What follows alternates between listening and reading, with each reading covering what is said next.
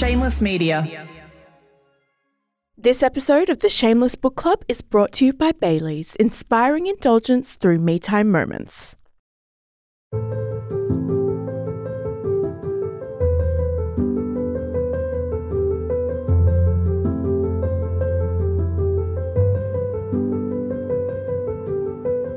A good writer can create an entire universe with nothing more than words.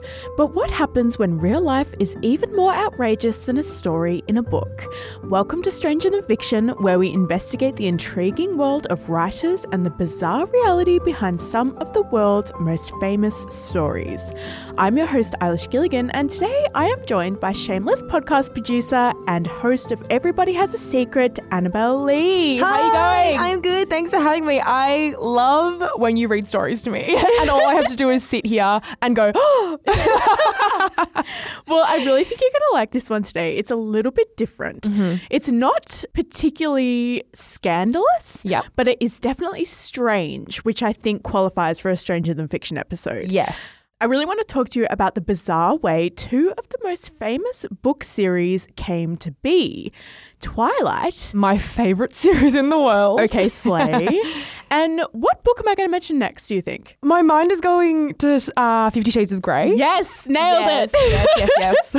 Amazing, because it turns out E.L. James's 50 Shades of Grey would have never existed without Stephenie Meyer's Twilight series, and Twilight would never have existed without a dream. Yes, a literal dream. Oh, I don't know about this dream. I was about to say I've read those Twilight books multiple times, so I might know some stuff in this story, but I didn't know it started from a dream. So I think we should just dive straight into that dream, Please. Shall we? Mm-hmm. So on the 2nd of June 2003, when a young Mormon mother named Stephenie Meyer was about 30 years old, she woke suddenly from a very vivid dream. In her dream were two figures lying next to each other in a meadow. I know the scene. Yes. I think I have to describe it just in case people don't know, but I am also very familiar. Was his skin shimmering in the sunlight? Maybe. So one of these figures was obviously a normal girl and the other one was a vampire whose alabaster skin was sparkling in the sun. In this dream, the couple were discussing a problem. They were falling for each other hard. And the vampire was struggling to control himself around the alluring scent of the girl's blood. So she kind of had this like prophetic dream where she came up with this conundrum and it inspired her to write like a 4-book series, which I kind of think is really cool. It's very cool. But it's just so funny because when I used to read this series, I never ever thought it was fucked. But in hindsight, it's like, oh my God, this guy like wants to drink her blood. Yeah. We're going to get into it. Yes, sorry, jumping ahead there.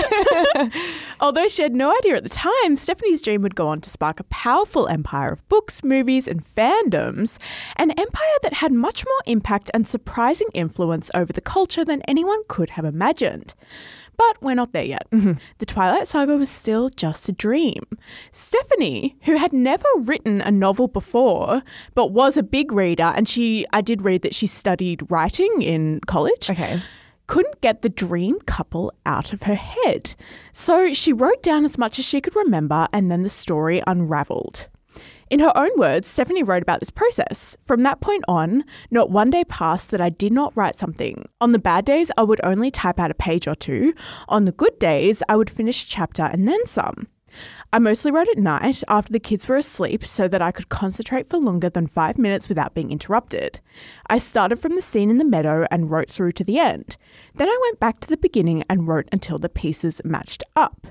I love this story because this girl boss has these like young children in her house. I didn't know she was a mum when she wrote this. Yeah. She was 30. She was a mother to, I think it was at least 2 young children, if not 3. And she was writing this book in all of her spare moments. Which is like, I'm sure, very few moments. Yeah. And the cutest thing is her older sister Emily was the one who she like shared this process with, and the only one who knew that she was doing this, which I really think is a lovely sister girl boss moment as well. Was she a single mum, Stephenie Meyer? No, she wasn't. So she didn't even tell her husband? I don't think she did. I'm sure like he was aware that she was doing something, but it in multiple sources it says like her older sister Emily was the the only one who knew. That's kind of iconic. It's like, guy, you won't get this. Yeah. Honestly, tea though. So it took her about 3 months to write Twilight, which actually isn't very long when you consider what else she had going on. Stephanie's older sister, Emily, was the person who persuaded her to try and get her novel officially published. Stephanie ended up sending around 15 queries and receiving, quote, 7 or 8 rejections. The whole Twilight saga might have just ended there if it hadn't been for one inexperienced assistant at the literary agency Writers House. Another girl boss. She knew. Slay. I need to stop saying slay. Sorry. No. It's part of the lexicon. This part, I love this detail of this story. Twilight was originally a 130,000 word manuscript, which is roughly 520 double-spaced pages, which is hefty. It's a hefty read. Yeah, she's thick. Yeah. Twilight was a ludicrously long novel for a young adult book. So luckily for Stephanie, the assistant at Writers House that found her manuscript didn't actually know this. They didn't know that young adult novels are actually only supposed to be about 40,000 to 60,000 words. Yep.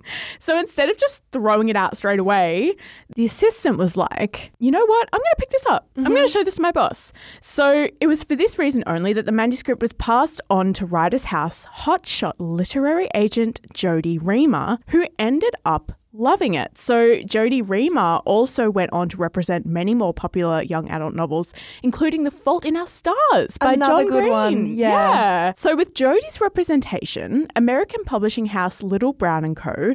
offered Stephanie $750,000 for not just Twilight, but 2 additional books from Stephanie as well. This was the highest fee the publisher had ever paid for a manuscript at this time. Also for a first book. Yeah. That's huge. Yep. It's really iconic, honestly. So lucky that Stephanie had her book stumbled upon by an assistant who didn't know like the length she was supposed to be looking for. Yeah. And also I feel like she would have more time to sift through all these different manuscripts and actually pay this amount of attention to one of them. I really love this story because it is just like a series of unexpected events. Yeah, you know? yeah. So what happened next? Well, in 2005, Twilight got published. As we know, you and I, it told the story of Bella Swan, a clumsy, introverted 17-year-old who moves to Forks, Washington, a perpetually rainy small town to live with her father, Charlie.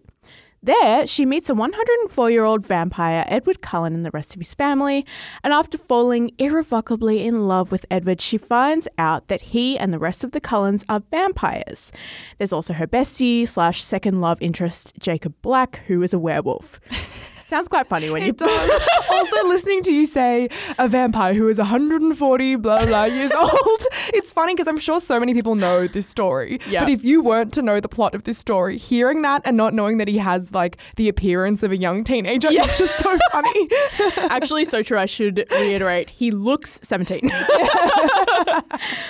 So Twilight went on to become a 4-book series featuring a supernatural love triangle, a lot of teen angst, and the eventual happy ending where Bella and Edward get married and have a half-human, half-vampire super baby called Renesmee. Who Jacob, spoiler alert, Yeah. imprints on. Yeah, and I remember even at the time when I was a teenager reading that, I was like, At that point, I was like, this is bad. Yeah. This is fucked. I was like, I don't know how I feel about Like, this. she's a baby. Anyway, Yeah. we're getting into the weeds of the plot. Yeah.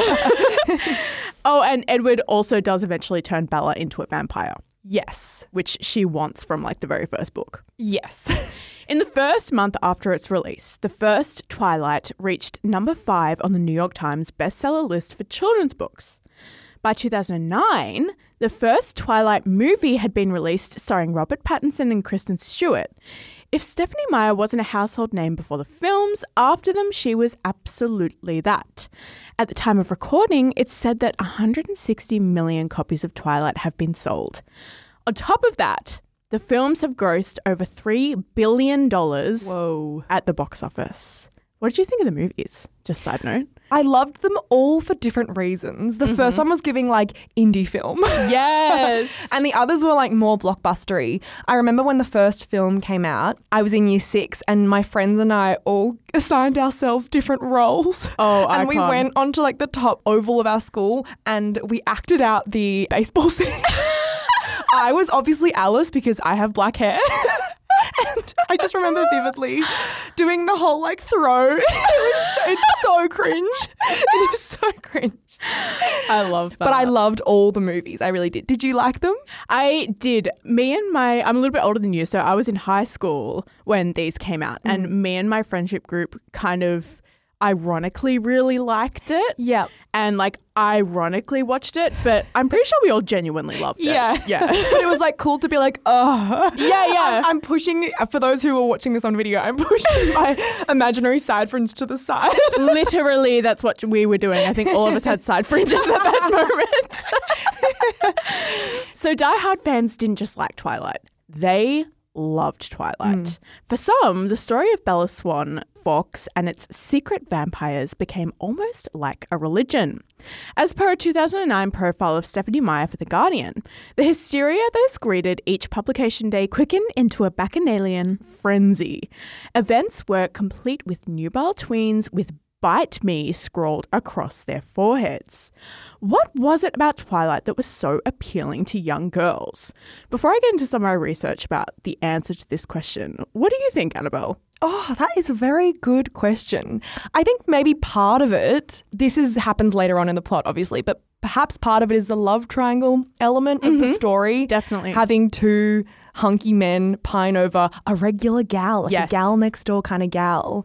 But before Jacob Black kind of entered the plot, I'm trying to think what made Edward Cullen so appealing to young women. I guess that he was so intensely in love with Bella that now as an adult it feels a little weird and icky. But at the time, reading as a kid, you don't really have any experience. Well, I didn't anyway in that kind of world, in the romance world. So I was like, whoa, that's cool. Yeah. I think also, like, for me, it was that he was so intensely in love with her, the most perfect boyfriend ever and so attractive. Yeah. But it was also very chaste. He was like the umpire of sex in their relationship, and there was never any kind of blurred lines or trying to push boundaries or whatever. It felt very safe, I suppose, as like a young teenager. And I guess off the back of what you're saying, he never questioned his love for her. I mean, ish, but for different reasons. Yep. It was like so intense that it was like, this is incredible. Yeah. For glamour, writer Jenny Singer attempted to answer this question. For a certain group of people, a diverse, obsessive cohort dominated by young women, Twilight quickly became more important than food, more precious than friendship, more real than our own lives. I love that quote. She continued, "As I grew from Twilight fan to adult critic, seeing the giant black volumes sitting on my childhood bookshelves like infants' tombstones, I could no longer remember what it was about the books that had left me breathless. Was it simply that the books captured my greatest sexual fantasy at the time, which was lying fully dressed next to a man also fully dressed and receiving compliments?" Literally. I'm like, maybe I still want that. Maybe that's why sometimes I go and I rewatch the movies. She adds, "This fantasy holds up." Exactly. T. This piece also makes a good point in that while Twilight deserves thoughtful criticism, we're getting there, the best readers to offer that criticism might actually just be the fans themselves. Yeah. Quote, "Twilight criticism is nearly infinite and often deserved, but as with all things loved by teenage girls and mocked by the general public, the most relevant critics are the girls themselves." So we're going to get into some of those criticisms right after the break.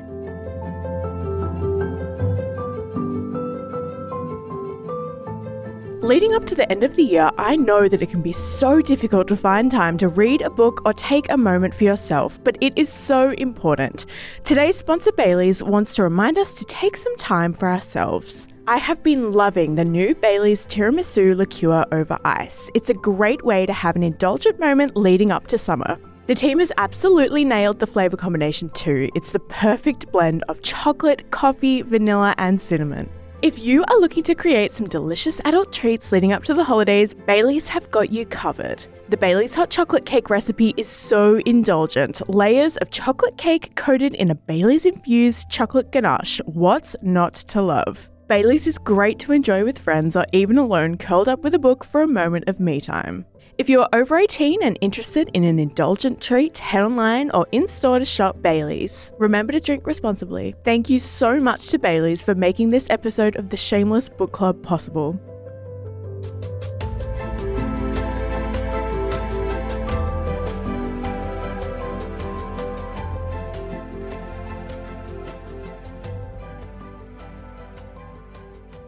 So, of course, all of this is not to say Twilight is without criticism. Actually, the critiques of the series and of Maya's writing were aplenty, and many of them are extremely valid.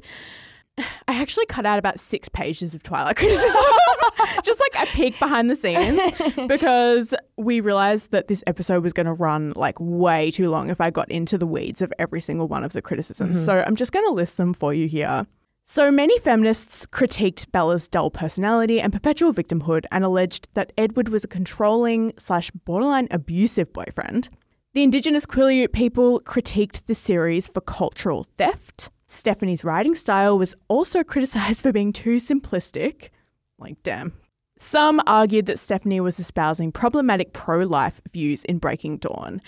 If you're interested in these critiques like I was, I found a lot of academic papers and also online articles and essays kind of diving into some of these issues in way more depth than we're able to.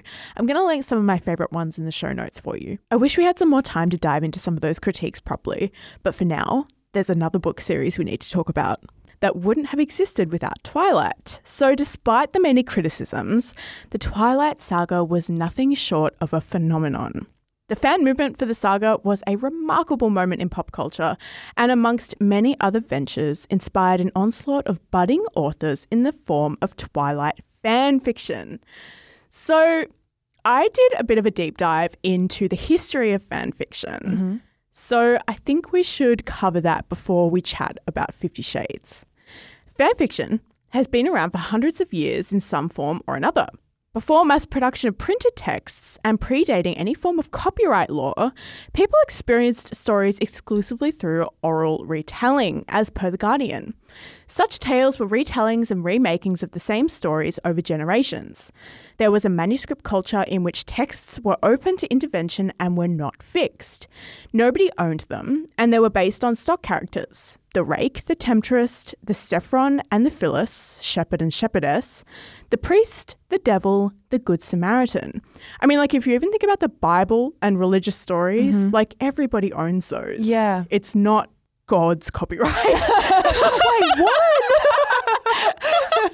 So by the 20th century, cheaper printing techniques made distributing text much more accessible, allowing the masses to participate in publishing pretty much anything. It was Jane Austen's novels that inspired one of the first fandoms, which I'm so obsessed with. As per The Guardian, a cult of dedicated literary fans called themselves the Janeites, and the novel Old Friends and New Fancies, an imaginary sequel to the novels of Jane Austen by Sybil Brinton, published in 1913, was the first published work of Austen fan fiction. Oh, Jane would inspire that. Yeah, and I honestly think she would have loved it too. Yeah. Of course, modern copyright law made it hard to actually publish fan fiction and make money from it, and depending on your own personal thoughts on the matter, that was a potentially good or a bad thing for the industry. As per The Guardian, while fanfic multiplied exponentially with the invention of the internet, authors were split over what to do about it. Anne Rice, author of the Interview with the Vampire series, vigorously defended her copyright, claiming that fanfic, in particular AU or alternate universe or like non-canon fanfiction, diluted the integrity of her characters and stories. Fanfiction authors then claimed that Rice had attacked them by email and even threatened their businesses. So a lot of other authors viewed the issue differently to Anne Rice, like the literal opposite. Douglas Adams, author of The Hitchhiker's Guide to the Galaxy, claimed that fanfiction based on his own work expanded his understanding of the parallel universes he created in his novel. C.S. Lewis encouraged his fans multiple times to write their own stories set in the world of Narnia. I read a few letters from C.S. Lewis to young fans, like little kids. And it's so sweet because he's like, oh, I'm not going to write any more Narnia books, but if you want to like explore the stories, you should write your own. It's like so cute. That is so nice and encouraging. It would also just be so lovely as an author to see people expand on your work. Like the world you created is somebody else's inspiration. That's beautiful. It's hard because at the same time, I like totally agree with you, but at the same time, I'm kind of like, well, but if I've created this whole thing and it's like my intellectual property. Yeah, that's true. Like it's mine. Yeah. I don't know. I kind of go up and down about it. Because of Twilight's popularity and because of the ubiquitousness of the internet by this time, Twilight fanfiction was abundant to say the least. Literally countless Twilight fanfictions have been published in forums across the web over the years. Fan-written stories that focus on canon and non-canon events and relationships within the Twilight universe. However, there was one Twilight fanfiction that would go on to become so much more. In August 2009, a user under the pen name Snow Queen's Ice Dragon posted an... Usernames will never not make me laugh. It's so funny when you have to read out someone's username. Yeah. Especially if you're trying to say something serious. It really like dilutes the seriousness. So our queen, Snow Queen's Ice Dragon, posted an erotic trilogy titled Master of the Universe to fanfiction.net. The trilogy was a work of Twilight fanfiction and was originally posted with the following blurb. Bella Swan is drafted in to interview the reclusive, enigmatic Edward Cullen, multi-millionaire CEO of his own company. It's an encounter that would change her life irrevocably, leading her to dark realms of desire. It's also, this is random, but it's also the use of the word irrevocably. Yeah. I think that's where I learnt that word, through Twilight. Oh. So the fact that it's now transferred into this, what we now know as 50 Shades of Grey, is so funny. It's honestly, that word, Stephanie Meyer loves that word. Yeah, she does. So unfortunately, many of the readers of fanfiction.net found Master of the Universe too provocative for the website, which is really saying something because fanfiction is notoriously sexy. Yes. And Snow Queen's Ice Dragon was soon forced to remove her trilogy from the site. Rather than get discouraged, however, Snow Queen's Ice Dragon, who was actually one Erica James, a television production executive and mother from London, decided to rewrite Master of the Universe and turn it into a standalone story. That is, she decided to take out all the references to Twilight. She also decided to pick a new pen name, E.L. James, and a new title for the books, 50 Shades of Grey. Bella became Anastasia, Edward became Christian Grey, and Erica, E.L. James, inspired by her new creation, decided to self-publish the first book in the series. As per the New York Times, when James first released 50 Shades of Grey through a small Australian press in 2011... Is she Australian? No. Oh, for a second there I was like, we can claim her. No, so this is actually a little bit murky. She self-published, but she did it through a very, very, very small publisher, like an indie publisher. So it's essentially self-published, but this small indie publisher owned the rights to the story as well. Right. Which kind of turned out to be a great payday for them. Yeah, lucky them. So this quote continues. She hoped to sell a few thousand copies and prevent online copycats from stealing her work. So after just 1 year, Erica had sold around 30,000 ebook copies of 50 Shades of Grey, this original publication, and that's when the big publishing houses started to pay attention. According to the New York Times, big publishing houses and film studios began courting her. One publisher wanted to change the novel's covers to feature a bare-chested man. Another said it took too long to get to the sex. Anne Messett, the publisher of Vintage and Anchor Books, won James over when she said the novels should be stocked at the front of bookstores, not buried in the erotica section. Vintage constructed a complex deal which transferred the publishing rights from the Australian publisher while simultaneously buying the underlying rights from James. So the company paid a 7-figure sum for the trilogy and ordered a 750,000 1,000 copy first print run. Universal Pictures bought the film rights for a reported $5 million, outmaneuvering several other studios that were offering multi-million-dollar deals. Apparently, 50 Shades of Grey was such a runaway success that there was actually a shortage of silver ink in Britain due to the sheer amount of books that they were printing. And you know the covers, like the famous cover that's like got the tie? Yeah. They literally ran out of ink. Oh my God. In the US, publishers printed 1 million copies a week to meet demand. And this isn't even counting the ebooks. Which I purchased.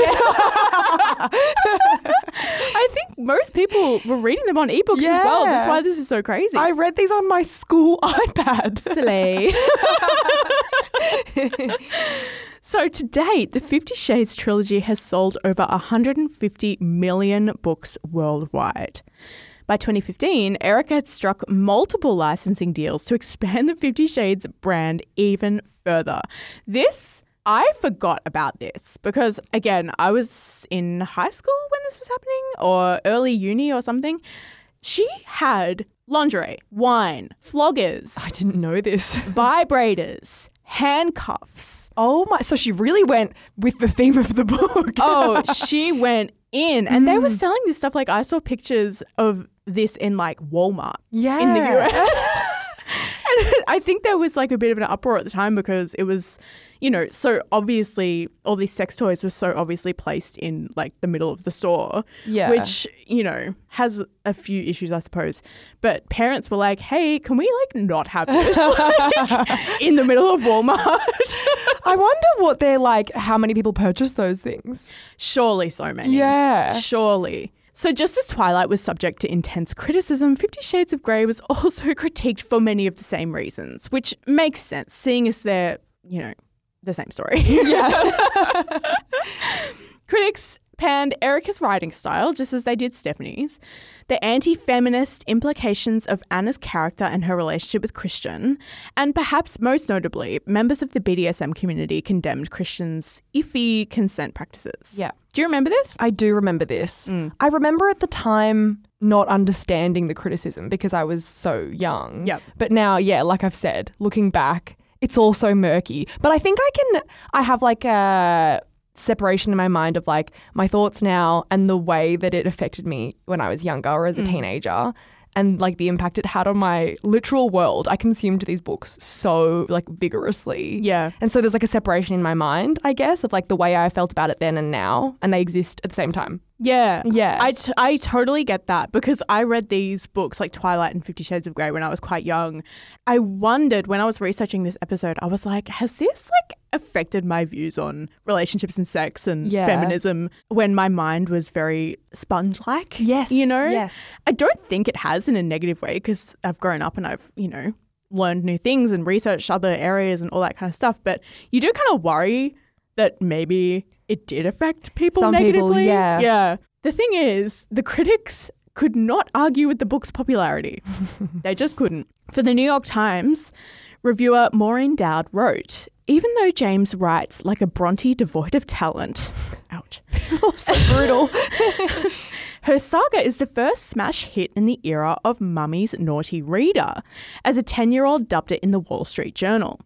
Women can now download electronic erotica on their Kindles, Nooks and iPads anywhere they want with no bodice-ripping Fabio cover to give them away. I love that. It honestly drove the entire movement of 50 Shades of Grey. The fact that you could read it without people knowing that you were reading it. Exactly. I mean, that's like the way I consumed it. It's also an interesting fact that both Stephanie Meyer and E.L. James were mums when they wrote the books. Yeah. Like, I think it has something to do with that whole like fantasy romance world and like the life that people have at the time of writing stuff like that. Totally. Yeah. I do find it really interesting that, both of them were mothers to young children.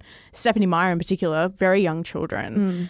It's like, are they looking for an escape or just a little moment away from the reality of their life at that time? Or even, I guess, it's the act of writing a book and writing a series, having that time to yourself to do something that you're really passionate about. Yeah, it's kind of really special. Like, it is. I really admire it. Yeah. For all their faults, and truthfully, there are so many. 6 pages worth of faults. Yeah, literally. The 50 Shades trilogy and the Twilight saga genuinely spoke to generations of women of all ages. Yeah. As per the Huffington Post, what does 50 Shades of Grey reveal that women really want? The story isn't about women loving rich guys or stalkers or wanting abuse or even S&M. These features are exaggerations of common, deep-seated wishes for security, danger, excitement, adventure. To enjoy male muscularity, both his body and his ability to take charge. To enjoy a confident man who knows what he wants. Women want to enjoy fucking and to be pampered, nurtured, and pleasured.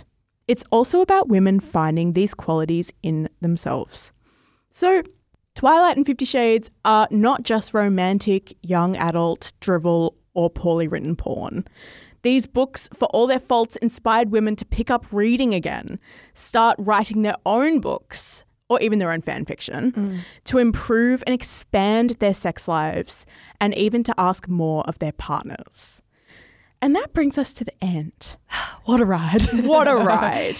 I think I really wanted to do this episode, and I spent a lot of time researching, probably the most out of all the Stranger Than Fictions that I've done so far. I've read all the Twilight books again. Which Did honestly, you actually? Yeah. You are, sorry, this is just a sidebar. You are so fast. Like, you research so much for this show and Scandal, and you read so much. It is so impressive. Guys, give Eilish a round of applause. Oh, thank you. That's why I was reading Twilight at my desk the other day. I promise I was researching. I wasn't just slacking off. I really feel passionate about this like hyper critique or kind of sensation around women's interests, and particularly like women's older middle-aged women or mothers' relationship to sex and their partners and what they're looking for from these books. Yeah. And I found this whole research process really fascinating, a little bit sad, and also, you know, coming across the genuine criticisms of these books really opened my eyes to like how dangerous they could be and how much better things would be if we could just be really open about sex rather than like have it be hidden behind a Kindle screen. Yeah, for sure. I actually wonder what I would feel if I went back and actually reread them now as an adult, because I think right now I'm thinking about it through the rose-coloured glasses of like how I felt when I read it as a teen. But yeah, with these criticisms now, you so clearly laid them out before. It would be so interesting to see how I actually feel reading this book now with all of that in mind. Yeah, it's kind of confronting. Yeah. I was listening to 50 Shades of Grey on the tram, which is honestly a really weird thing to do. I love when you read or listen to stuff and you're looking around like, can anybody hear this? I literally, you know, when you do that thing where you like take your headphones off, being like, oh my God, no one else can hear this. It's not accidentally playing out loud, right? I also play things through my headphones so loudly. Yeah. I'm just so used to listening to audio and I need it up to hear the like exact details of every moment. I'm so worried about what other people can hear.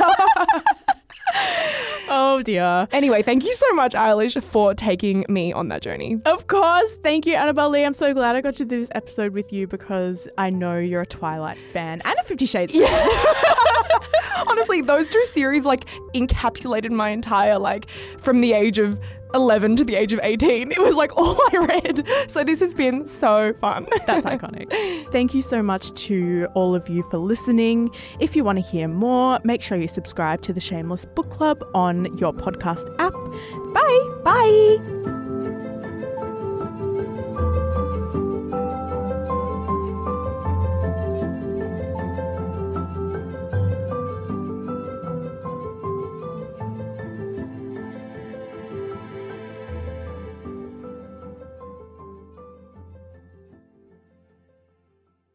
This podcast was recorded on Wurundjeri land. Always was, always will be Aboriginal land.